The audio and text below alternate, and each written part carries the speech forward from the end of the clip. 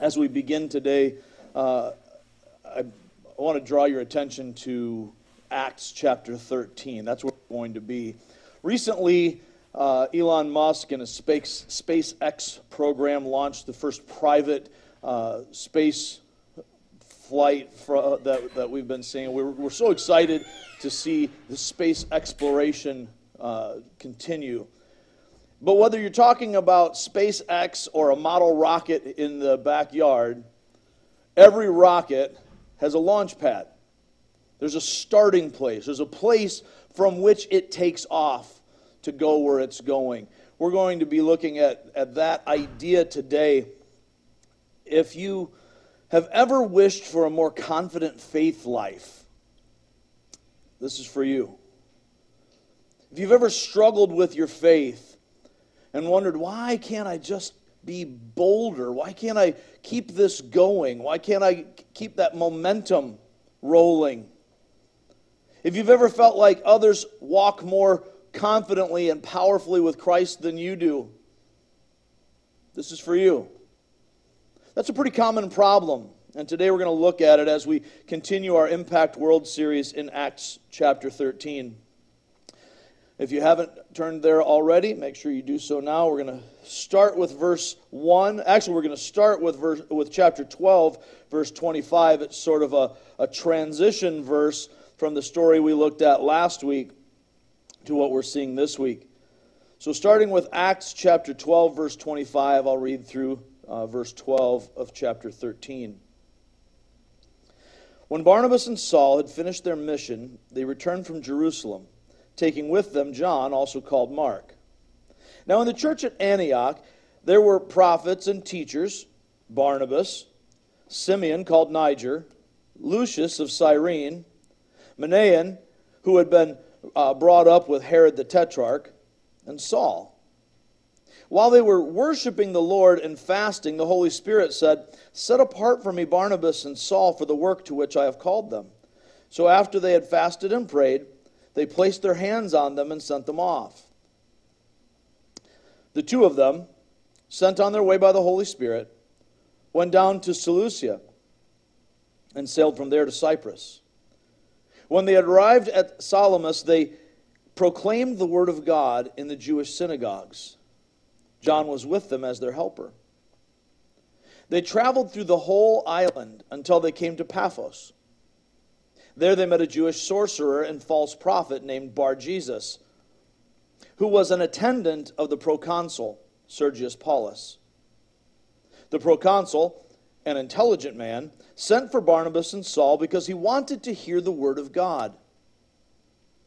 But Elymas the sorcerer, for that was what his name means, opposed them and tried to turn the proconsul from the faith. Then Saul, who was also called Paul, filled with the Holy Spirit, looked straight at Elymas and said, "You are a child of the devil and an enemy of everything that is right. You are full of all kinds of deceit and trickery. Will you never stop perverting the right ways of the Lord? Now the hand of the Lord is against you, and you are going to be blind for a time, not even able to see the light of the sun." Immediately, mist and darkness came over him, and he groped about, seeking someone to lead him by the hand. When the proconsul saw what had happened, he believed, for he was amazed at the teaching about the Lord. Let's pray together. Father in heaven, as we open your word today, we recognize that you have much to say to us. That you have given us your word specifically so that we can know you more. So that we can see you and hear your voice. Even, as it were, touch your face. To find an intimacy with you. Lord, this is why you have revealed yourself in Scripture to us. We in this moment, Father, choose to honor you, to glorify you, to lift up your name, to ascribe the glory and honor due your name. Bless our study today, Lord, that we might not only learn information, but that we might be changed, transformed from within by the renewing of our minds. Make us more fully yours today. We pray this in the name of your precious Son, Jesus. Amen. Well, apparently I'm a terrible husband. At least according to the articles and things that I see telling me what I'm supposed to give my wife as a gift for Christmas or birthdays and Valentine's Day and all these different things. I see these gifts that people recommend, and I find it laughable. You should never, tell me if you've heard this one, you should never give your wife cooking utensils as a gift. You should never give your wife a vacuum cleaner as a gift, or garden tools as a gift. Never give a woman a practical gift. Unless, of course, your woman happens to love practical gifts and hates frivolity. If I were to show up for my wife with a gift that cost a bunch of money and was pretty and shiny, she would look at me and say, "What is wrong with you? Don't you know I could have used that money to buy a new pot, a new shovel, even to pay a bill?" You see, I know my wife. The people writing these articles, no offense, Stacy, have no idea about my wife. They don't know her. I do. I know her intimately. How do I know her intimately? I have spent more than 3 decades dedicated to daily getting to know her better, to seek her, to pursue her, to understand her. Now, gentlemen, understand, the mind and soul of a woman is a lot like the universe. It's like space exploration. You will never get to the end of it. There is always more, but I'm going to tell you, I'm going to enjoy. Baby, I'm going to enjoy exploring for the rest of my life. This is what we're seeing actually in Acts chapter 13. It is a passion for an intimacy with God, to know Him, to have intimacy in this relationship, an intimate, detailed, deep knowledge of what God wants and who He is. I know what my wife wants because I know who she is. I know how she thinks. I know her heartbeat. Do I do it perfectly? Yeah, right. Just as in my walk with Christ. I don't do that perfectly either. Just like Paul, I don't pretend that I've attained it. But I'm going to throw away what is behind, the mistakes that I made, where I blew it. Man, that was a dumb gift. Shouldn't have done that one. Where I got selfish and forgot about putting her first. I'm going to press on from that. We can't live there in the past. I have to move forward because tomorrow I want to know her better than I do today. And 20 years from now, I want to know her better than I ever imagined. If we love Christ, then just like these folks in Antioch, we need to be hungering after Him, desperately seeking the Savior. And as we pursue Him and we gain knowledge, it grows us. It puts down deep roots.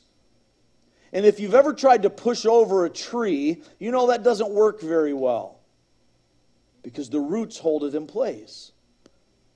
Heck, if you've ever tried to pull a dandelion out of your garden, it doesn't work very well, does it? Because there are roots there, deep, deep roots.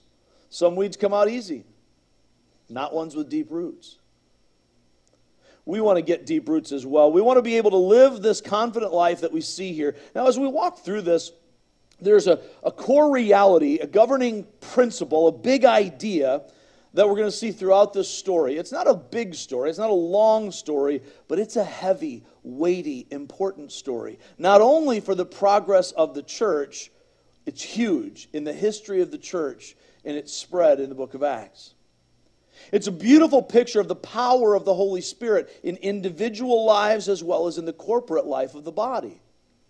It's a beautiful picture of the power of the Holy Spirit through those individual and corporate responses to God to reach out to unbelievers and snatch them from hell and save them, despite all of the enemy's opposition.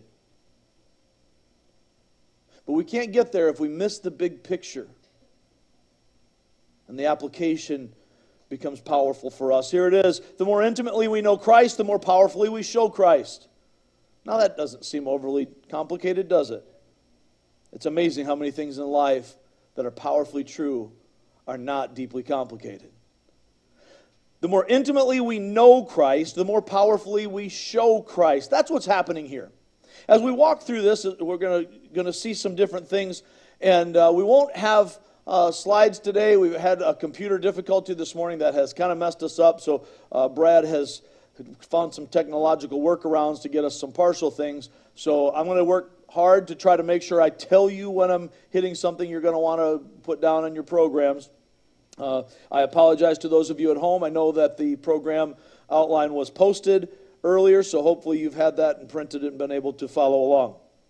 But as we look at this story, we're going to see a few things. First, we notice unity in diversity. We're going to see unity in diversity. Now notice what happens after Barnabas and Saul, they finished their mission. Their job was to take the collection back to Jerusalem to give it to the leaders to distribute to the poor.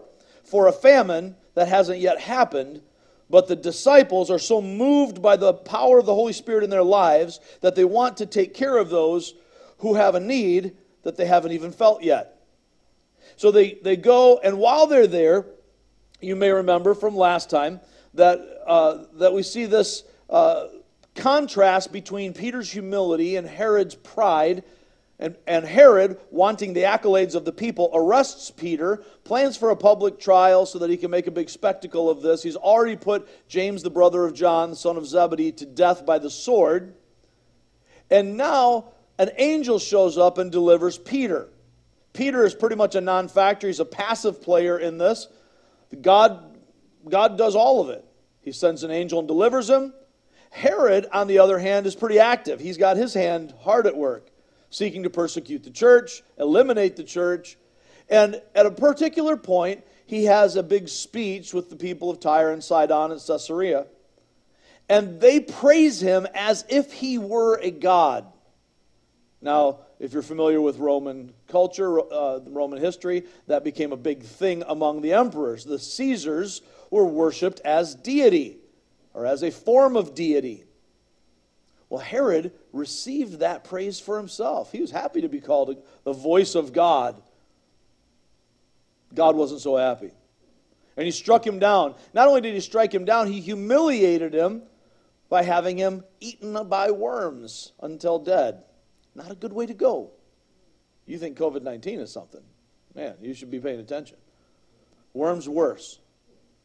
So as this now transitions to the new story, Barnabas and Saul, whether this is chronologically tied to it and they came after these events, I think that it was, or whether it's a separate transition coming back to this, they have now returned to Antioch, where they took the collection. They didn't take it, they received it, and then passed it on to the leaders.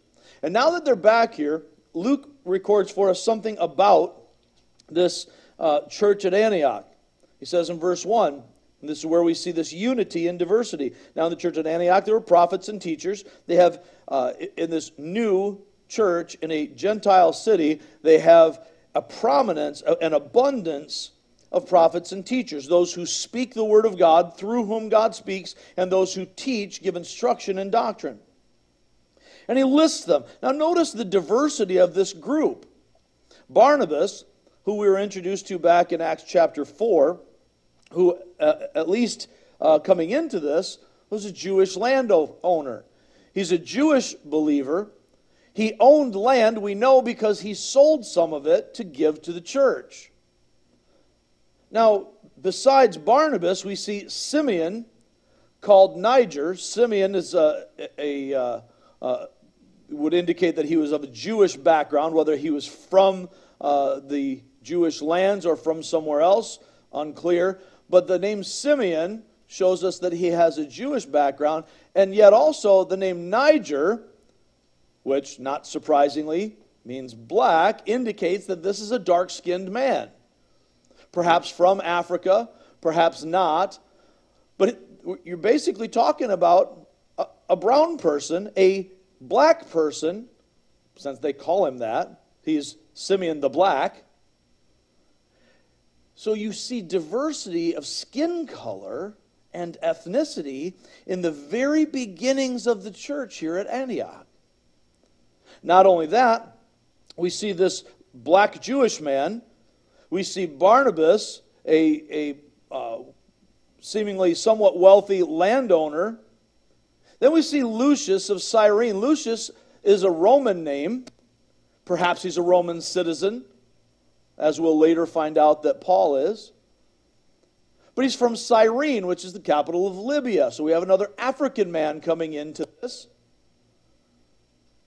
There's great diversity. Manaen, now this is an interesting one. Manaen was raised with, brought up with, grew up around. Some would debate whether that means that he was in the same household or whether he was a friend or how he was connected exactly. But Manaen appears to have been in basically a foster brother sort of relationship with Herod the Tetrarch. That's Herod Antipas. Not the Herod that just died in chapter 12, but the Herod who had John the Baptist beheaded.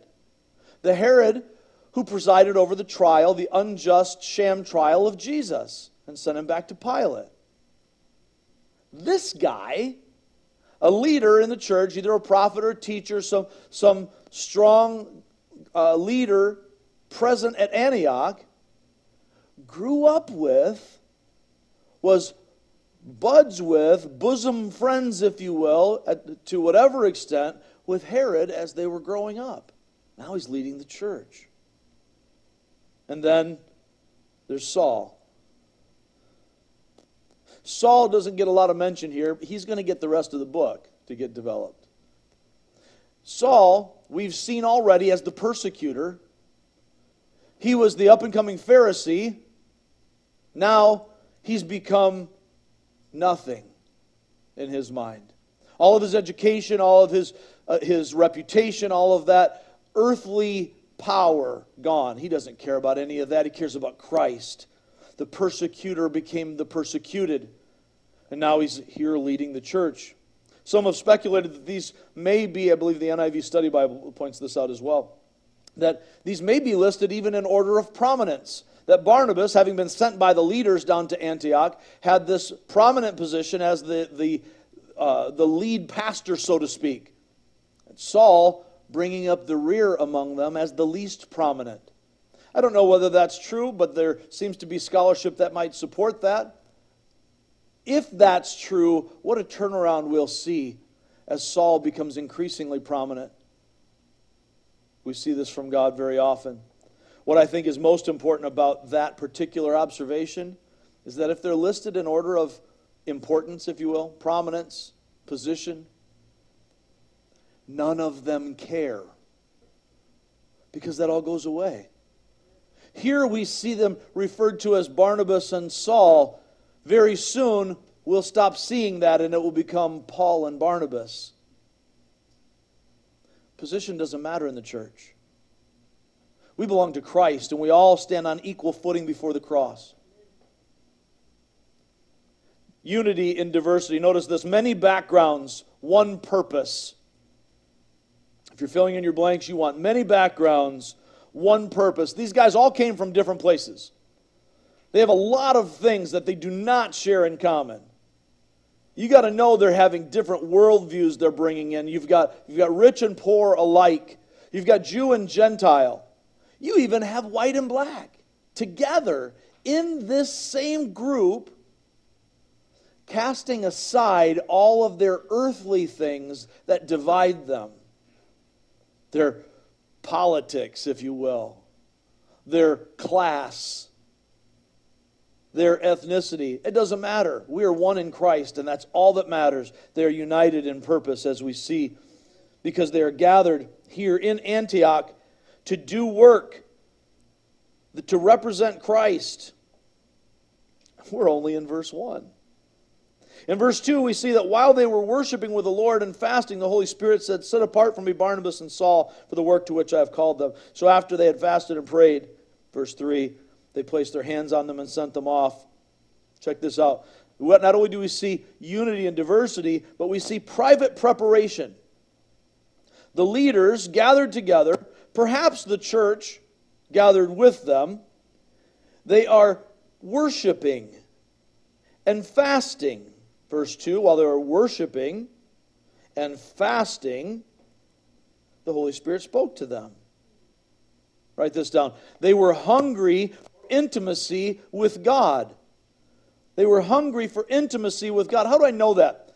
Well, for one thing, that's the nature of the activity, specifically with the fasting. Now, in these two things, we're told that they're worshiping and fasting, and then we're told that they're fasting and praying.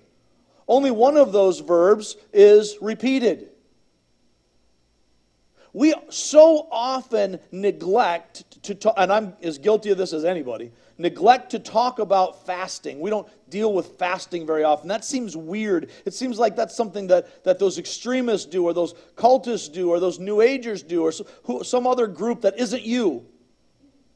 Why would I do that? I'm just drawing attention to myself. Listen, what we know about fasting from Scripture is that it happens a lot. And God is pleased.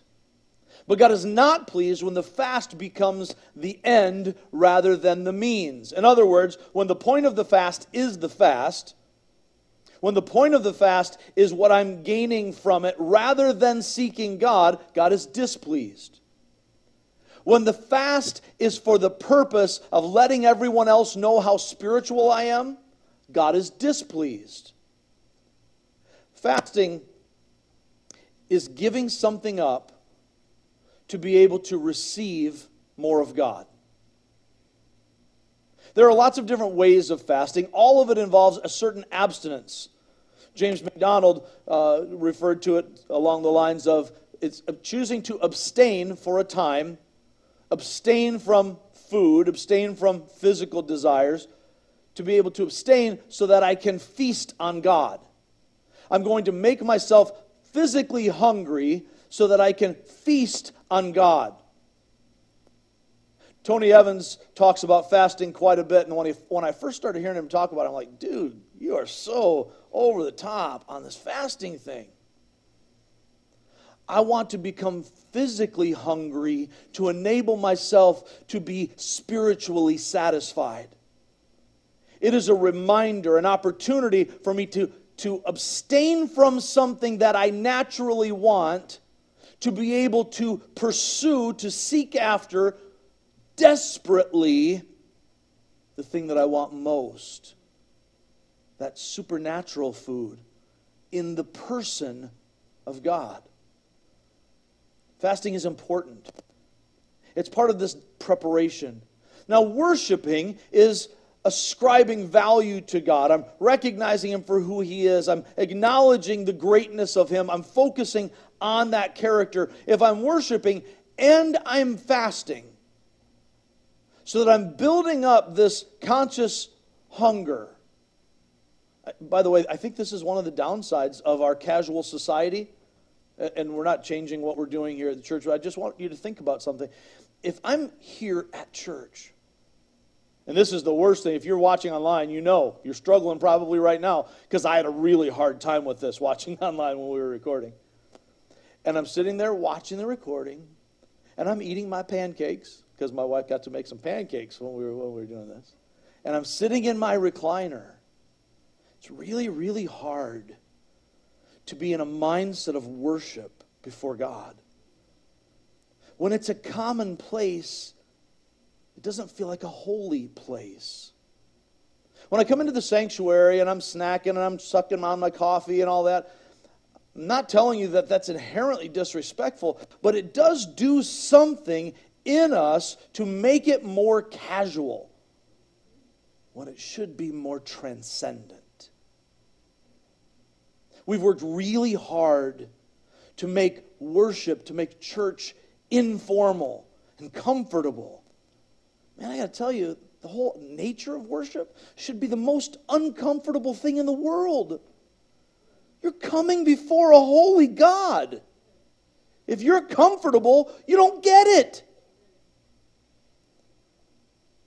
I say this as one who is far too often comfortable before God, because I too don't get it. There's unity and diversity. Private preparation is a key here. We see them hungry for intimacy with God. We also see a joyful response. Now notice, after they hear from the Holy Spirit, they're worshiping, they're fasting, they're hungering for Him. They receive a word from God. The Holy Spirit says, set apart Barnabas and Saul for the work I've called them to. Whoa. Did you guys feel that? Did you feel the Holy Spirit talking? I think He's telling us that we're supposed to send Saul and Barnabas out. Saul and Barnabas were like, I think God's telling us we need to go. But you know what they don't do? They don't immediately just jump out. Now they're joyful, they're eager, they want to go and do what the Holy Spirit tells them to do, but they do something first. You know what they do? They fast some more, and they pray. What are they praying about?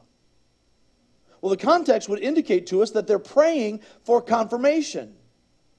Lord, we think this is what you're telling us. Is this really what you're telling us? I mean, we got these two prominent teachers. Barnabas is our leader. We got to have him.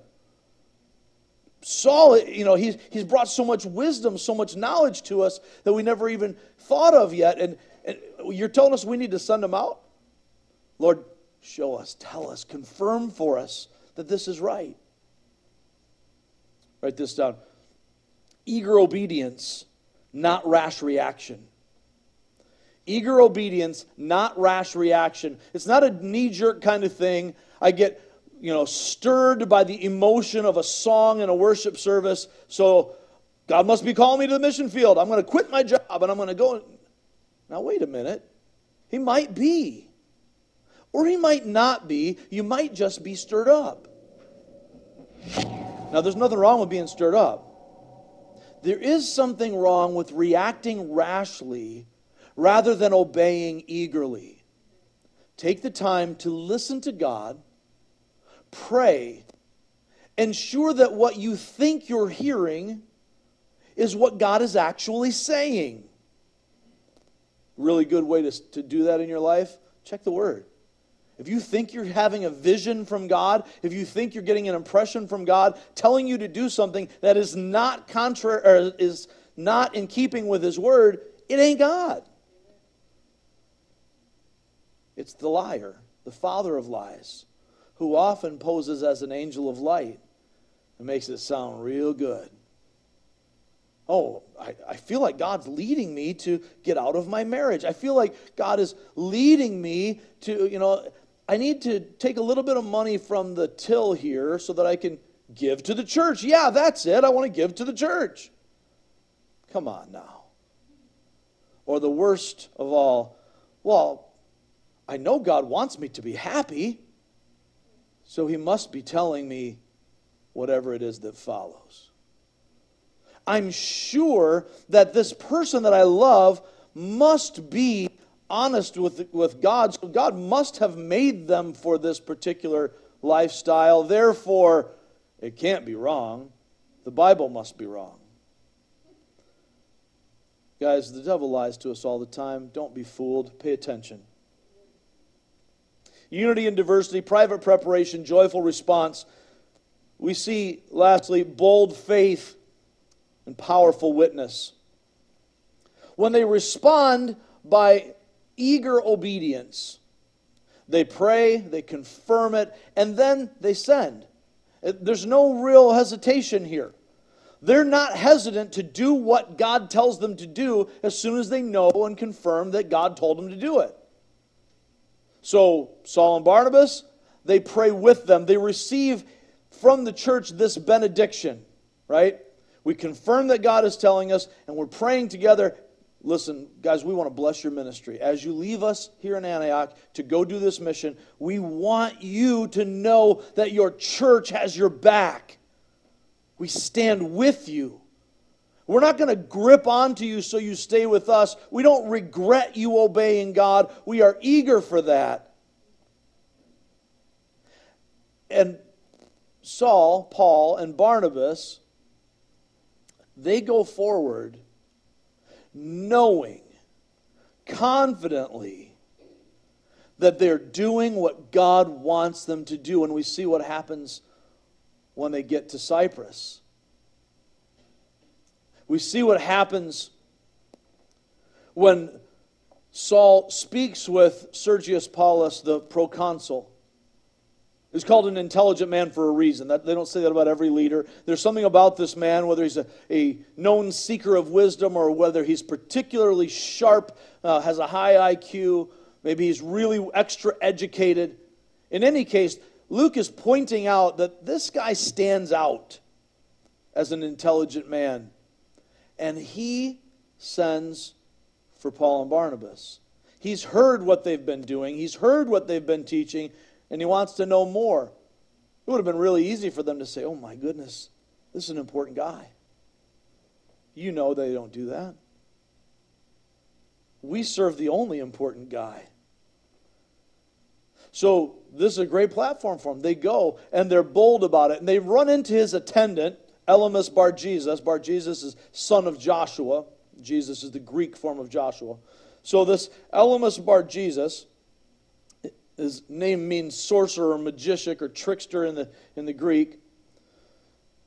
And this guy is an advisor, an attendant with the proconsul. And he does not want Paulus to be a believer in Jesus Christ.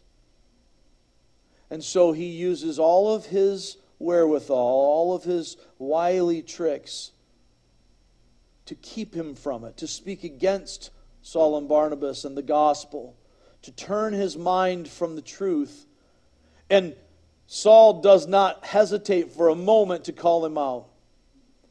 Sometimes the cancer of falsehood grows because we are unwilling to do the brutal surgery to remove it. This is why church discipline is important. It's often neglected. It's been often abused over the centuries. It's so important for us to recognize that we must, as the body of Christ, stand and defend the truth, the gospel, the faith once entrusted. This is our job, to guard the true doctrine, to guard the faith and practice handed down by the apostles. So in the church, as believers, as members of the body of Christ and of local churches, this only happens effectively in the local church, but we're all members of one body, we must hold one another accountable. If you are buying into false teachings, you start following a prominent pastor, teacher, author, speaker, singer, whatever, who is putting out false things, standing against the truth of the gospel, and your brothers and sisters know about it, we must call you out on it. And you have to call me out on it. We stand together for truth. And that's what he does. He says, listen, there is a truth. This guy ain't it. You are a child of the devil. Kind of strong words, right? Just a little. That takes a boldness. You got to know that you're right. You got to know that you're standing with God, and Saul does. He says, you devil, you get out of here. We're done. And he's so confident that he's doing God's work here that he says, in front of the proconsul, people around, because of your lies, because you're trying to cover the eyes of those who seek truth, you're going to be struck blind for a while. Maybe you'll learn. Now that's stepping out on a limb, isn't it? I can pray for somebody to be healed. It's another thing to say, you are healed. Jesus Christ heals you. That's a boldness. I can tell you, hey, you know what? I think you're wrong. I think you need to rethink this. It's another thing to say, you are against God and God is against you, and as of right now, God will strike you blind. That's going out on a limb. You only do that when you are confident. Write this down. Intimacy, here in this group, intimacy produced confident faith and strong action. Intimacy, specifically intimacy with God, intimacy with Christ through the Holy Spirit, intimacy produced confident faith and strong action. They believed, they knew it. It wasn't, well, I believe, like we kind of have our weak little simpering Christian faith. Yeah, I believe that God is love and Jesus died for my sins and it's all about grace and not about works, but I don't want to offend you with it or anything like that. That is not a confident faith. The faith of the Christian says, there is one truth, this is it, thus saith the Lord. The Scripture is the standard, there is nothing else. Yes, Christianity is exclusive because there is one God. And there is one mediator between God and man, the man Christ Jesus. And we stand with this truth claim. It's not a religion, it is very much a truth claim. We are saying there is only one truth. You better know it before you say it. It takes confidence to become bold and to have strong action. And because of that confident faith that came from the intimacy of the relationship, the Holy Spirit does something. Moves with power. And when Sergius Paulus sees that, when he witnesses that power, he's already amazed at the teaching. Don't miss that. So at the end of that, at that verse 12, when the proconsul saw what had happened, he believed, for he was amazed at the teaching about the Lord. He'd already heard the gospel. That's what Dr. Know-It-All, as the Message renders it, was trying to turn him away from, because he heard the message. Now, having seen it, he receives the message as the Holy Spirit moves through Paul. The confident faith and strong action come from the intimate knowledge of who God is and what God wants. Let's move forward. Let's talk about how we can deal with this. How do we apply this for ourselves? The more intimately we know Christ, the more powerfully we show Christ. We see it here in chapter 13 in the early church. As they send these guys out from Antioch, they go to Cyprus, they have this powerful mission, this important conversion, not because Paulus is more important than any other person, humans are humans, but because this is another turning point in the growth of the church. Notice this. We grow in intimacy, not just intimacy with one another, not a vague notion of intimacy, but a deep connection with Christ. An intimate knowledge of vulnerability that lays us open before Him, where we are willing to receive whatever He has, to take God as He is, to see Jesus in reality, not Jesus in religion. Not how He's been presented, but how He actually is. We grow in intimacy with Christ when we first recognize Him in worship. When we recognize Him in worship. That's what they're doing here. And turn to Revelation chapter 4. This is a picture of what will be going on for eternity in heaven. We see a glimpse of it in what these leaders are doing together in Antioch. This is why we love getting together, because this is what we are to do. Revelation chapter 4. John receives in his vision a picture of a throne in heaven at verse 1 of chapter 4 in the book of Revelation. After this I looked, and there before me was a door standing open in heaven. And the voice I had first heard speaking to me like a trumpet said, "Come up here, and I will show you what must take place after this." At once I was in the Spirit, and there before me was a throne in heaven with someone sitting on it. And the one who sat there had the appearance of jasper and ruby. A rainbow that shone like an emerald encircled the throne. Surrounding the thrones were 24 other thrones. Seated on them were 24 elders. They were dressed in white and had crowns of gold on their heads. From the throne came flashes of lightning, rumblings, and peals of thunder. In front of the throne, 7 lamps were blazing. These are the 7 spirits of God. Also in front of the throne there was what looked like a sea of glass, clear as crystal. Now it starts to get good. In the center, around the throne, were 4 living creatures, and they were covered with eyes in front and in back. The first living creature was like a lion, the second was like an ox, the third had a face like a man, the fourth was like a flying eagle. We won't take time to look at those creatures right now, but what they're doing is what we want to see. Verse 8, each of the 4 living creatures had 6 wings and was covered with eyes all around, even under its wings. Day and night they never stop saying, read it with me if you would. Let's read this together. Holy, holy, holy is the Lord God Almighty, who was and is to come. What are they doing? They are worshiping. How are they worshiping? They are recognizing who God is. They are acknowledging God for who He is. He is the one who was and is to come. He is the one who is thrice holy. The full nature of God captured in His otherness. Holy, holy, holy, almighty. Past, present, and future. But it's not over yet. Verse 9, whenever the living creatures give glory, honor, and thanks to Him who sits on the throne and lives forever and ever, the 24 elders fall down before Him who sits on the throne and worship Him who lives forever and ever. They lay their crowns before the throne and say, you are worthy, our Lord and God, to receive glory and honor and power, for you created all things. And by your will they were created and have their being.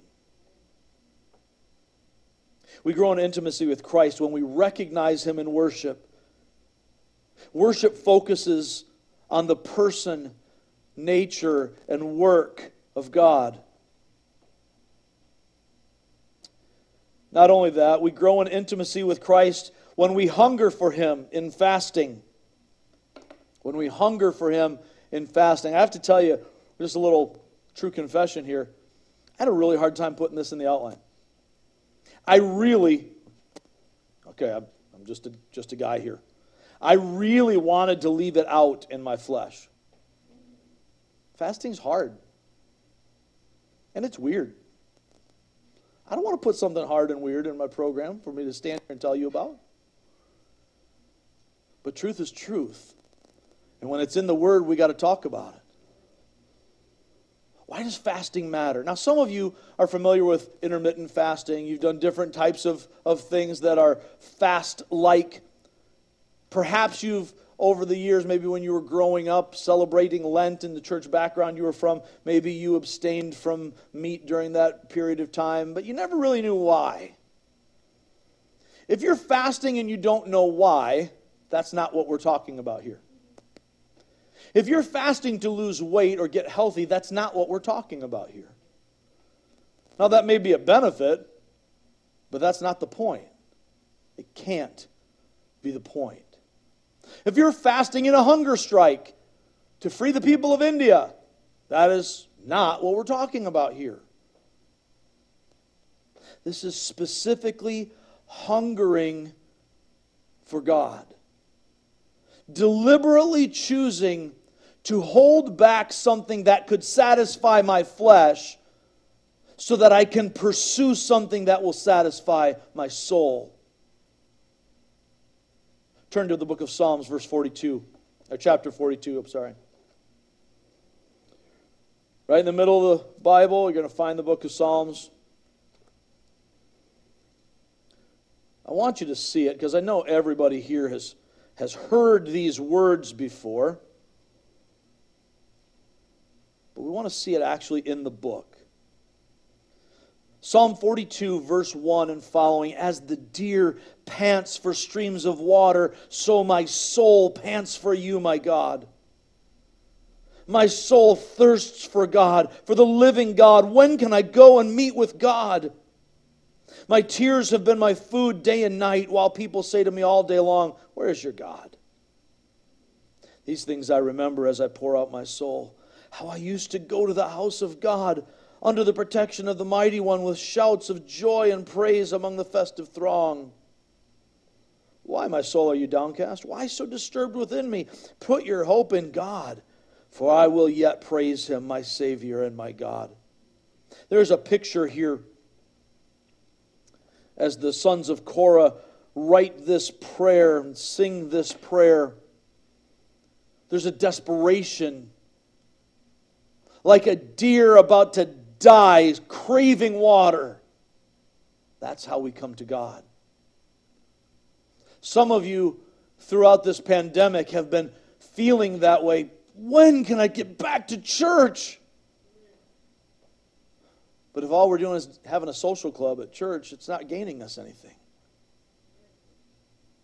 When we have this craving to get back to church, to fellowship with the believers, to join together with those who are like-minded, united in our purpose, united in our identity, because we have one Savior, and we died with Him, and we've been raised to a new life, and now we're one family forever, then our hungering for meeting is not just so we can hang out with friends. When can I go and meet with God who manifests Himself in the praises of His people? In Matthew 5:6, Jesus said, "Blessed are those who hunger and thirst after righteousness." There is a filling that comes from Christ, from the Holy Spirit in us as we passionately, desperately pursue Him. Now, I don't know if you get it.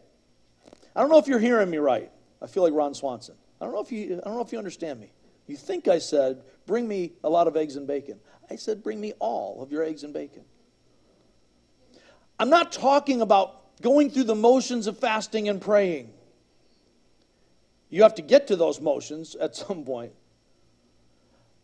But if you're going to seek God, you will not find Him until you seek Him with all your heart, understanding that He's the initiator of that seeking anyway. But listen, if you are in the desert, I watch a lot of Westerns. Anybody watch Westerns? Okay. Steve McQueen, Wanted Dead or Alive, good stuff, I'm loving it. Google it if you're too young to know what that is.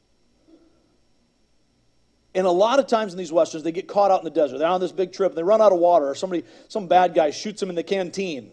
Not a good thing. And all the water drains out. Days later, they are about to die.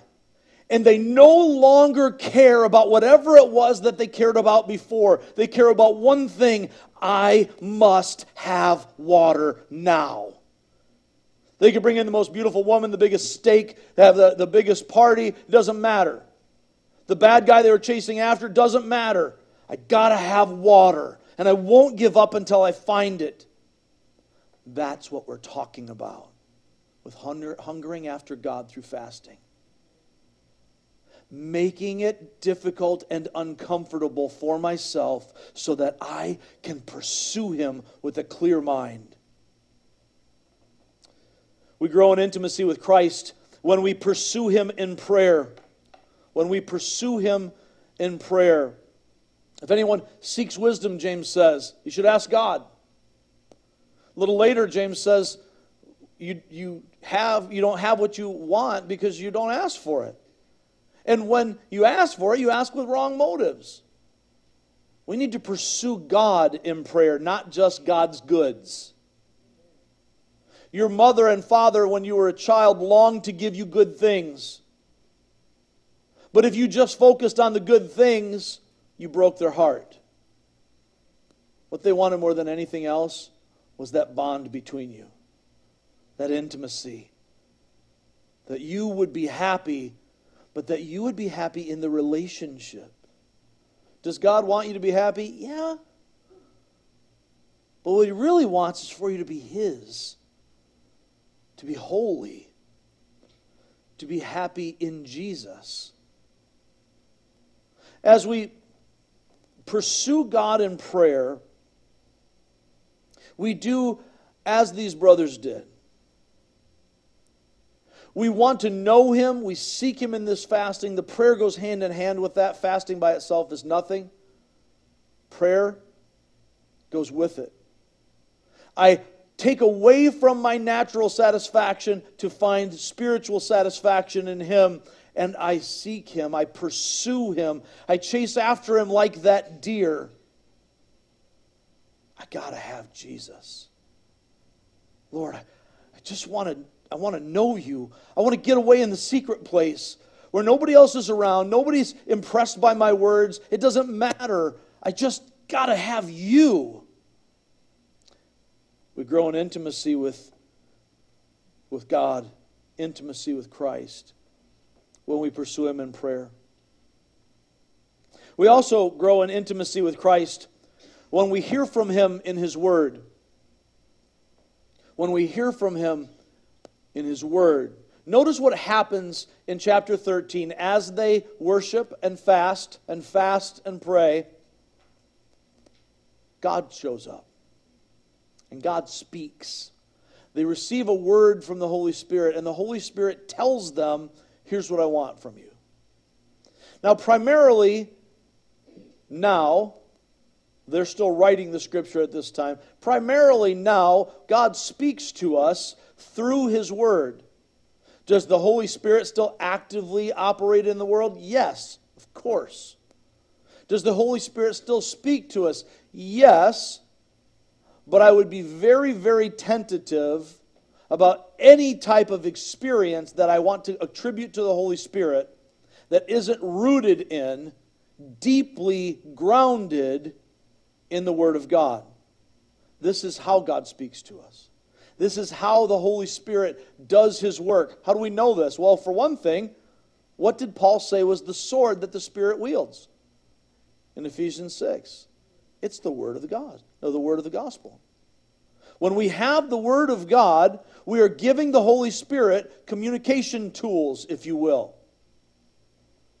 He wants to speak to us. And for those of you who have been around the faith a long time, and you have experienced at some point this desperation in seeking God, and you've fasted and earnestly prayed and wanted to hear from God, and you felt like you really did, there's a really good chance, I don't know your experience, but I would bet that as He spoke to you, He spoke through verses that we would have had memorized, that were in your heart. He spoke to you through the devotion that you were doing as you were studying His Word. And if you thought you heard God tell you something that contradicts His Word, you did not hear God. You heard a liar posing as God. This is why He wrote it down for us. We grow in intimacy with Christ when we hear from Him in His Word. Now, I can't hear from Him in His Word if I don't spend time studying it. I got to tell you, that's one of the biggest challenges for me. Always has been. But one of the biggest challenges for me as a pastor is to spend personal time with God, just Him and me, not in preparation for a sermon, which is part of it. When I'm preaching a sermon, every time I'm preaching to you, I'm preaching to me as well. My old Mississippi pastor friend, Pastor Garrett, used to say, every time I point a finger at you, I got 3 more pointing back at me. Every sermon is for the preacher. But I have a hard time. I have to force myself to get alone with God, to read the Word just for the sake of knowing Him, to spend time in prayer just because I love my daddy and I want to talk to Him. It's important for us to get to that place. Lastly, we grow in intimacy with Christ when we recognize Him in worship, when we hunger for Him in fasting, when we pursue Him in prayer, when we hear from Him in His Word. But don't miss out on this really important point. We grow in intimacy with Christ when we submit to Him through His church. When we submit to Him through His church. The speaking that the Holy Spirit does here, It's not to an individual. It's to the body. He speaks to and through the leadership of the church. Now, before we start getting off, there is no comparison between any human authority and the authority of God through His Word. But God has established the church. Christ has given us, has built us into His called out ones, His living stones that He's using to build His temple. And we cannot submit to Christ if we don't submit to the church. I want to let that sink in. I want to talk real slow if I can, because I want to make sure all of this gets into our heads and into our hearts. Ephesians 5:21 says to the church, to Christ followers, to submit to one another. Not just to the leaders, submit to one another out of reverence for Christ. We have to, if we're going to demonstrate our submission to Christ, demonstrate it through His body, the church. That means we have to belong to one another. We have to belong to the church. This is why church membership matters. That's why it matters. Church membership isn't something you earn or work up to, or you're locked into this contract. There is a covenant choice to say, I belong to the body of Christ. I belong to Jesus, therefore I belong to you, and you belong to me, and we're in this together, through thick or thin, to the very end. That's what church membership is about. Because as long as love and submission and all of these nice-sounding theological things are just theories, and we don't practice it with flesh and blood people, Christ isn't pleased. Virtually every part of the New Testament is written to, for, and about the church. We act like sometimes it's optional. I can have Jesus, I just don't need to have the church. Or I can show up for church and not really commit in membership. You can't. There's no place in the Scripture where we see that picture. There's always a belongingness.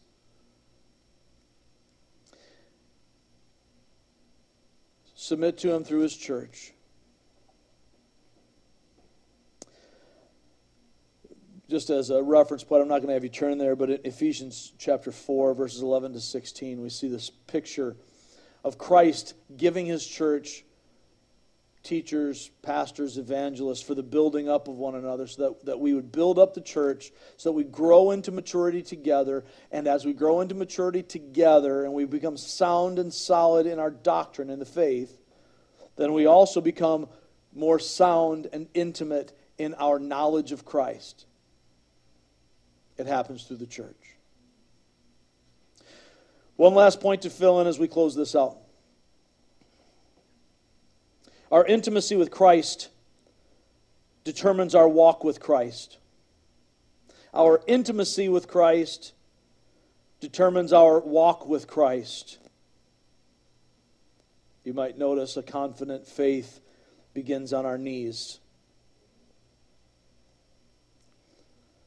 You want to be confident? Do you want to be bold as a believer? Develop your intimacy with Christ. Because that is what determines how you walk with Him, how you live with Him. Strong trees have deep roots. The more intimately we know Christ, the more powerfully we show Christ. To serve Christ boldly, we must seek Him earnestly. Not passively, not casually, earnestly. I like the word desperately.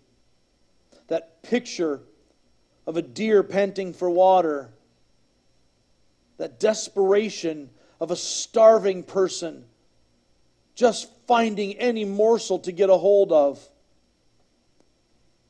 Our Western hero struggling to survive in a dry and dusty place. That's the earnestness we need if we're going to seek Him. The power of our witness for Christ springs from the intimacy of our relationship with Christ. Our public witness springs from our private preparation. Understand that the witness people see is the result of the preparation they don't see. I'm going to say that again because I stumbled a little bit and I don't want you to miss it. The witness people see is the result of the preparation they don't see. In other words, this is important for me as a pastor. What flows from the pulpit springs from the closet. Whatever power there can be in preaching has to be developed in the preparation of prayer and study. I have to not just be studying the Word as a textbook. I got to be walking with Him. I got to spend time on my knees in the closet. Not literally. It gets hot in there. But where nobody else sees, in the secret place, where no one else matters. It doesn't matter if anybody ever knows what I'm studying today or hears what I'm praying today. My Father knows. What flows from the pulpit springs from the closet. More generally speaking, for all of us, what we develop in private, we display in public. People will see what they don't see when we do in private what builds us up in intimacy with Christ. They won't see that work. Just like when you watch a professional sports contest on television, when you see the White Sox who are tied for first place, Mike, that's a good thing, right? When you see these ball players do great things, you see that highlight. You see that game. What you don't see is the hours and days and weeks and months and years of work and grind and sweat and tedium and boredom and just annoying little learning things that goes into getting to that one moment. The same thing is true in our walk. The people don't see the preparation you put in private, but they absolutely see the result. When you go home today, look at the trees around you. You may see their leaves and their branches, but you don't see the root. If the root isn't there, the fruit will never be there. Just a parting thought. They reflect Christ most powerfully who know Him most intimately. They stand best who kneel most. Let's pray.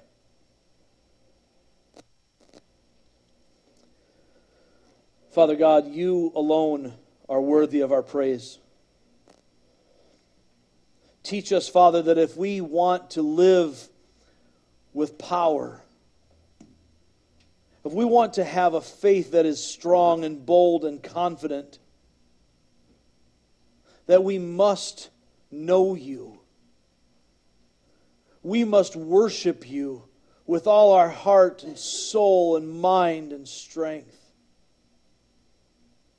We must place You above everything else and be diligent in our desperate situation, seeking to know the life giver. Father, help us to find Your strength as we seek Your face. We pray this in Christ's name. Amen.